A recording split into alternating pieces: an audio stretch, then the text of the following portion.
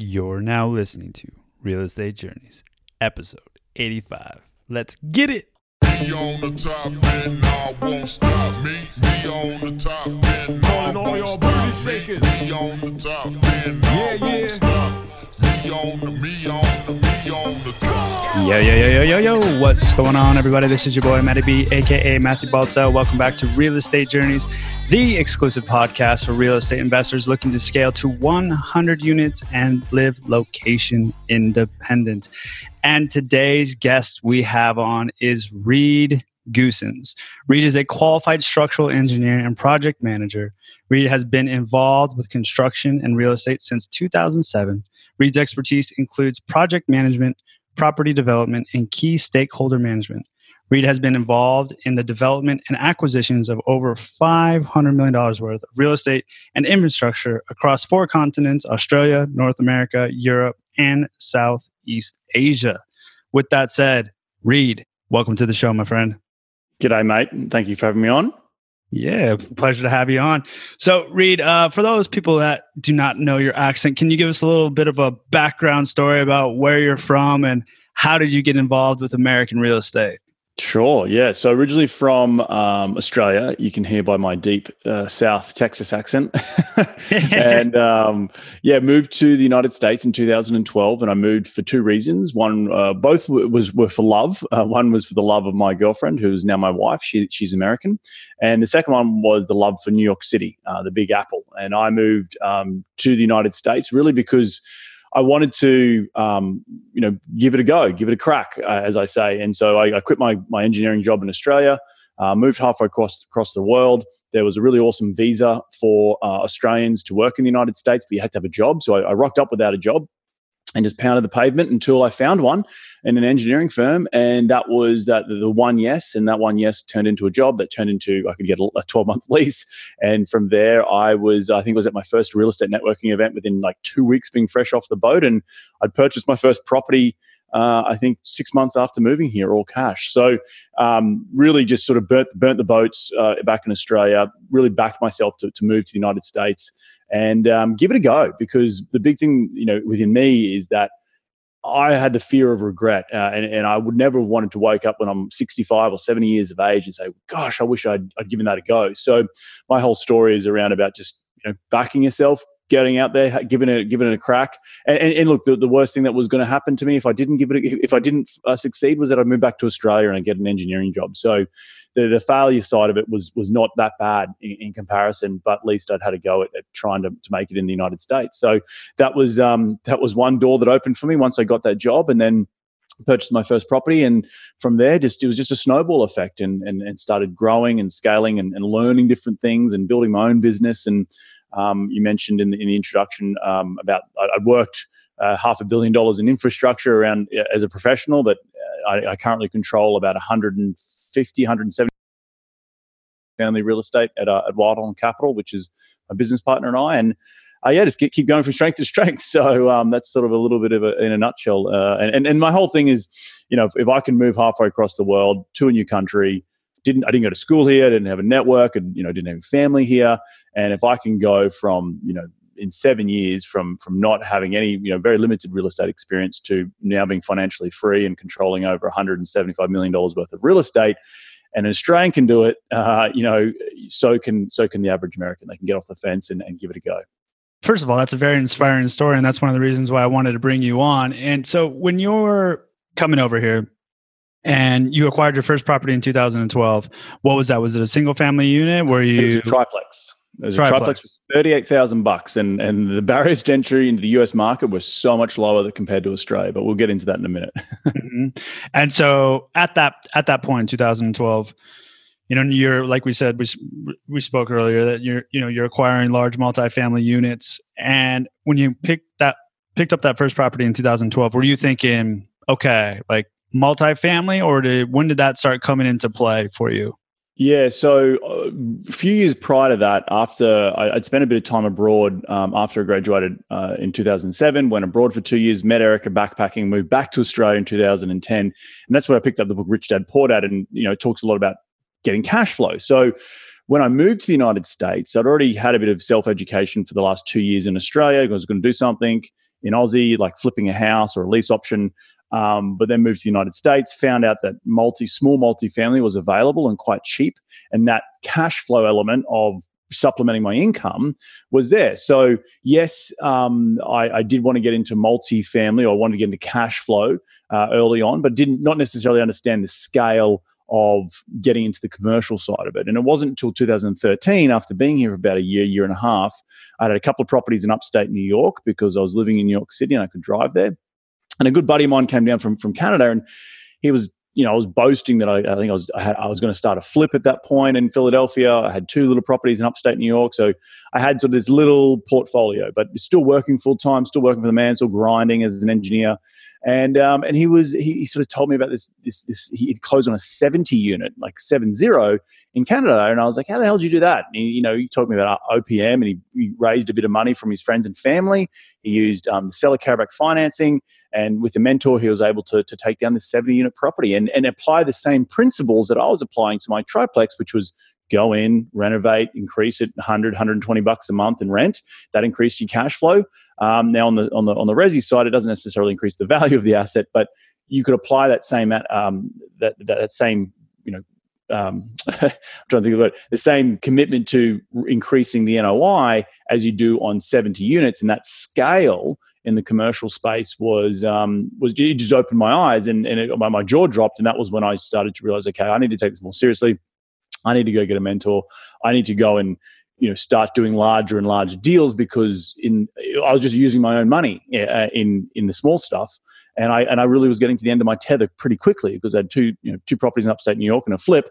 That was really it, and the bank wasn't really going to lend to me anymore, and so I had to go out and build a network, build a brand, and get a mentor in order so I could get that credibility quickly. And maybe partner with him on a few deals in order to get off to the races and start to build a bit of traction with my investors. Yeah. And was this a paid mentorship, or how did you go about finding this mentorship? It was a paid mentorship. It was on the cheaper end at the time, and it was someone who was sort of a little bit older than me, roughly, but sort of mid-30s. Had only done really one big deal at the time, and really I just saw I could see that you spend $20,000, $30,000, $40,000, $50,000 on mentorship. I didn't nearly spend not even a tenth of that, and it got me going. Right, it was just more the parting ways with money, going through a very basic program, but having someone there to be a sounding board in order to build a brand and build a business from, and that was really probably the most important thing. What was your first large multifamily that you acquired? Yeah, so I was involved with as a co-syndicator on a one in 2014, and it was my mentor. I'd moved to LA at that point, and then I had met this other gentleman who became a good friend of mine, and he was involved in the multifamily space. Had as an asset manager, had a lot of experience, doing deals for institutional partners, and he'd found a deal in Houston, and so I brought my mentor along and sort of married the two. And subsequently, they've gone off to create an incredible company by themselves. But that was sort of the first deal I got involved with, and I raised a little bit of money on that deal. But it was really playing Cupid with my mentor and this gentleman. And then from there, I did a few more deals with them. Being a co-syndicator, raising money, doing different aspects of the business as a co-GP. And then in 2016, started to branch out on my own. And in the last 3 years, we've acquired about 1,600 units. In Wildhorn Capital, between Andrew Campbell and myself, where we're both business partners. And you get to a point where you can ride on someone's coattails, like my mentor, but you get to a point where you want to go out and do it on your own, and that's where you go take the leap of faith and start doing deals for yourself. So that's kind of how the evolution of where I've come to today. Where's Andrew located? He's in Austin, Texas, and okay. The reason we came together was because I was starting to do, I was doing these little deals doing these deals with my mentor and his partner, building my brand, building my podcast, building all, my investor network, but then also trying to underwrite deals in Texas, 60, 70 units. But I was missing something. I had a couple of young analysts from USC working for me at the time. I sort of had set up my little mousetrap for underwriting deals. They could underwrite it. I was still working, plus, trying to work on attracting more leads or more investors through my podcasting.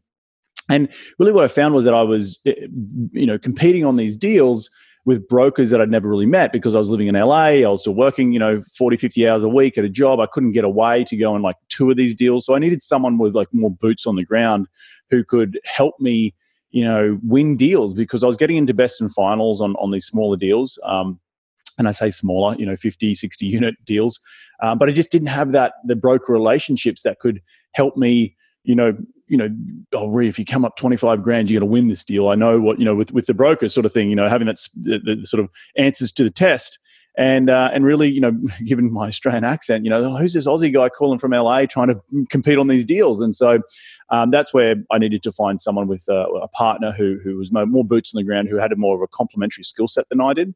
And again, I had the back end set up, with the underwriting and the systems going, but I just needed that little bit extra to get me over the line in terms of, just winning deals. And that was where Andrew came in and fitted that role really well. And then obviously I had skill sets that he didn't have. And so we were very complementary and gone on to, now acquire over 1,600 units in the last 3.5 years. So yeah. Well played. So let me, I want to back it up. So when you were coming over to the States, you weren't sponsored on a visa. Is that correct? Nope. What visa did you enter? To get a visa, you had to have a job, right? So it's called an E3 visa, and it's just for Australians, and it's essentially thanking Australians for back in the bush and what Howard, John Howard was an Australian Prime Minister back in late 90s, early 2000s, when the stuff kicked off in the Middle East. It was a visa to help bring Aussies to the United States, essentially, back in 2003. And thank you for coming and helping out in Iraq. That's really what it was, if you want to break it down. And really, how do you apply for the visa is that you had to so I could come out on a tourist visa, go for job interviews, then hopefully get one of those. Does it have to be a skilled position or any job? It has to be skilled. Has to be, you have to have gone to university. You have to have a white collar job. It can't just be working in a bar. I'm not saying that working in a bar is not a white collar job, but it's not. Yeah. You couldn't just be. You needed to be a high skilled trade, and being a structural engineer, and working for many years abroad, and worked in London on the 2012 Olympic Games back in 2008. I'd worked in Australia and in Asia, so I had a bit of experience there. But the big thing for me was that, getting that foot in the door. And so what I did differently to maybe the average person was if someone was to look at a resume, my resume would say that I went to university in Australia. And so most people just throw that in the bin because there's a stack of resumes. So I wrote down all the engineering joints or companies in New York that were what I thought was going to be less than 50 people, because if you have less than 30 or 50 people, you won't have a HR department, and you'll be able to get through, those sort of gatekeepers a lot quicker. And so I actually literally just walked in, I put on a suit and had an A4 piece of paper, and I was just going down the list and knocking on doors, and had my resume in hand, had my portfolio that I've worked on in hand. And eventually someone said yes, and actually I ended up working for a Russian guy who had a bunch of Filipino and Russian workers for them. So it turned out that the whole New York is a boiling pot of different foreign and nationalities, and visas are just, is not really a thing, So I got the job and then went and applied for a visa and got it, and here I am. So during this whole time, you're taking on bigger deals, you're taking on accredited investors, and you're developing your network. How did you go about developing your network during the whole time when you're taking on a new job, you're moving to a new country, you're getting married, all this is basically happening under a time span of, 10 years or such. How did you go about developing your network? Yes, you got to remember that I didn't start like moving to the United States and getting that first job. I didn't have any idea of getting involved in multifamily real estate in terms of raising money. It was just get involved in my own deals. After being in the United States for about a year and a half, that's when I got my mentor, who then helped me, choreograph a podcast called Investing in the US. And that was really because in and around my story, I had a really cool story about coming to the United States, burning the bridges, burning the boats. But also when I was going through the process of buying my first couple of properties, understanding what the hell an LLC was, understanding the investment lingo here in the United States. I had to retrain my brain into figuring it out. And also, realizing that, there's no podcast talking to the international investor who wants to come to the United States. Like, what the hell's a credit score? So when I first came here, I didn't have the ability to go and borrow money because I was fresh off the boat. So I had to use all cash, and through all cash, I had to then go refi it. pull a bit of money out, buy deal number 2. And so my podcast started with, the first 20 episodes is really that process, step by step, of how I went through, understood the investment lingo, understood how to get your money here, setting up bank accounts, all the different nuances to understand the American system, what an LLC is, how to protect yourself, the taxes, and really focused on the international investor. And so I niched really hard at the beginning, and it's called Investing in the US, the podcast. And then over time, over the last 3.5 years, I've pivoted to be not just real estate, but really inclusive of everything. And I have, majority of my listeners are from the United States. But we talk to CEOs of startups and building business culture and, all those other great things, because when you come to build wealth, you're building wealth right now. I'm building wealth through real estate, and that's just a vehicle, but there's so many other ways to build wealth. And that is really what the show has sort of evolved into, really sort of interviewing CEOs and thought leaders who have come to this country and created something from nothing. And so that's really what the show is. And that through that selling that story is, I've attracted some investors, and that's just been a snowball effect over the last 4 years. So yeah. Your show has been running for 3.5 years? 3.5 years. We're at over 200 episodes. We do a podcast a week. So it's been going for a long time. Labor of love, but it's opened many, many doors. And I remember when I first started, I was like, gosh, who the hell's going to listen to me? Because I'm an engineer. I've got a black and white brain. I don't have a gray. I didn't have artistic bone in my body. And creating something like a podcast, it's probably my mum and my dad listening to it back in the day. But it's grown, it's scaled. I've created my own little tribe who follow me, and I've really loved enjoying doing that, but also then interviewing the people that I get to interview, because let's face it. If you tell someone you want to talk about yourself for 45 minutes on a show, of course they're going to say yes. So for sure, for sure. What piece of advice would you give to somebody that's maybe kind of similar in your shoes? Let's say they're not immigrating into this country, but let's say they've been here for a while. They're thinking about getting into multifamily. Maybe they've done, some duplexes, 5, 10 units, and they're really looking to go to 50 and scale and get to 100. What would you say to that person? You have to be building an online assets. And when I say online assets, you have to be building, becoming a thought leader or a key person of influence in your sphere, right? You have to attract capital in order to scale. You can't just think that you're going to do it all with your own money. And the sooner you realize that you can't do it all with your own money, for example, look at Facebook, look at Google. It wasn't just Mark Zuckerberg sitting on a ton of cash. He had to go out with a great idea and attract capital, right? And he had to, he had to put himself as a thought leader in the, social media space when social media wasn't even a thing. So the similar way you have to think about it, and you don't have to be the Mark Zuckerbergs of the world, but you have to go out and create a platform, i.e. a website, create educational content, i.e. blogs or newsletters, to your 100, 200, 300, 500 friends, family, whoever can be introduced to you and want to listen to your real estate knowledge. And that through educating people, you're going to attract people into your sphere who want to invest with you. And again, you don't have to be the Mark Zuckerbergs or the Tony Robbins of the world, but you can attract 200-300 people who all have $50,000 each. And that's a hell of a lot of money to go out and do as many deals as you want to do right now and get you to that. This whole podcast that you've created is about getting to 100 doors.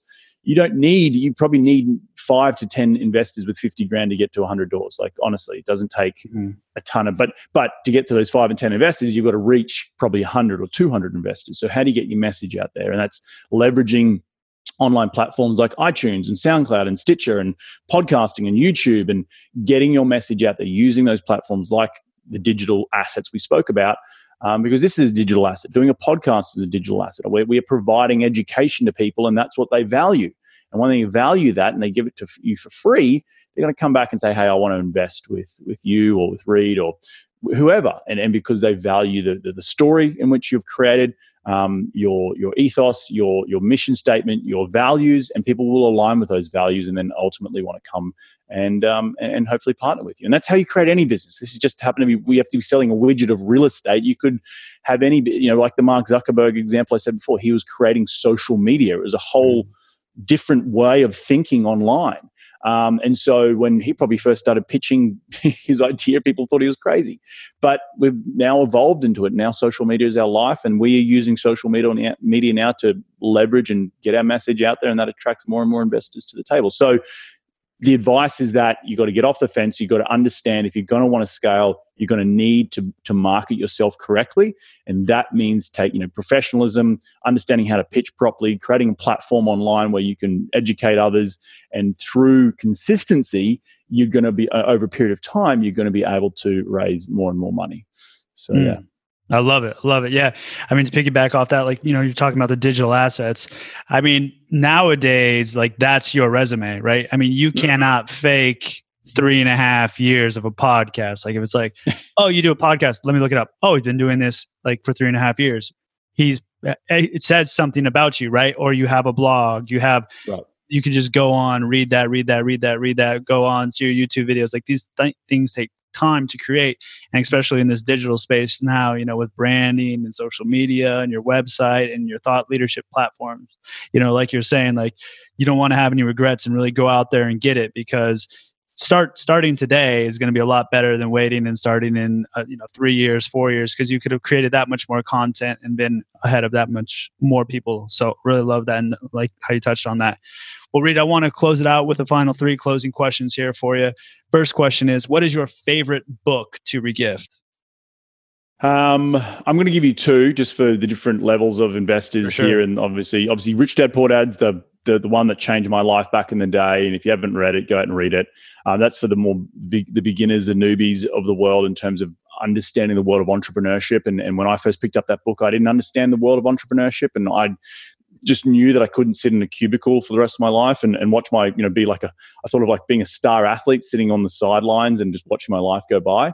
So that's one book. On the other end, really love a book called Key Person of Influence. And I spoke about the word key person of influence, or being a thought leader, by Daniel Priestley, Australian guy. He talks about digital assets and creating that brand and online marketing to really change the way people think about you. And again, it's not just about the real estate business you're in. You could apply his principles to whatever business you're in. And that's probably more for those people who are out there thinking about, well, I've got a couple of deals under contract, or I've closed a couple of duplexes. I want to scale this.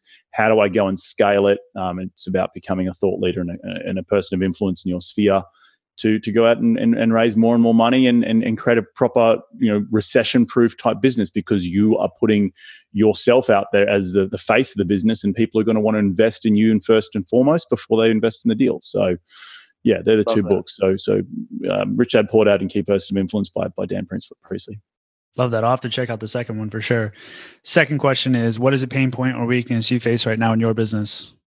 I think the pain point right now is just getting to a point where we've got enough scale where we can hire and I can essentially fire myself. I don't have to do the asset management stuff day to day. I can bring someone on. I've got a couple of part-time analysts. We want to bring on full-time analysts. It's just sort of getting to that tipping point of what's enough units to go out and hire that full-time, because you can only do so much part-time, and 1099 type of work for a certain period of time before you then need to go and start building the team that is your employees, right? And that's a different mindset to getting to financial freedom, right? There's getting to financial freedom, tick. Now you're trying to scale a business.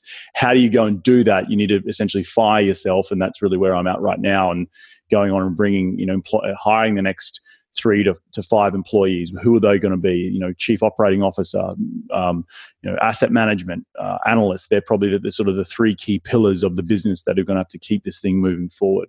So, so Andrew and I can go off and, look at other deals and be thought leaders and do podcasts and more, content writing and stuff like that. So yeah. Third question is, if you could live abroad for anywhere for 1 year, where would you live and why? Well, mate, I've been living abroad for the last 10 years, so...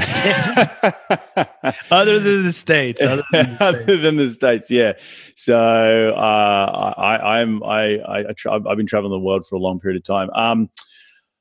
For a whole year, I think I would want to go to South America again. I've been down there before, and really maybe plant myself in a country where I could, continue to learn Spanish. And I really loved Peru when I was there. I don't know if it would be Peru or maybe Argentina or Brazil, even though Brazil speaks Portuguese. But I would want to be probably in South America, somewhere in South America for a year. So yeah. Very cool. Very cool. Well, Reed, I appreciate you being on the show. I know the audience and myself have taken a lot of valuable information there from you today. Appreciate it, my friend. We'll catch you on the next go round. Thanks, mate. Guys, thank you for listening to this episode. If you got any value from it, please head on over to iTunes and leave a 5-star review. I'm trying to get 100 before the New Year's ends. Let's get it. Peace.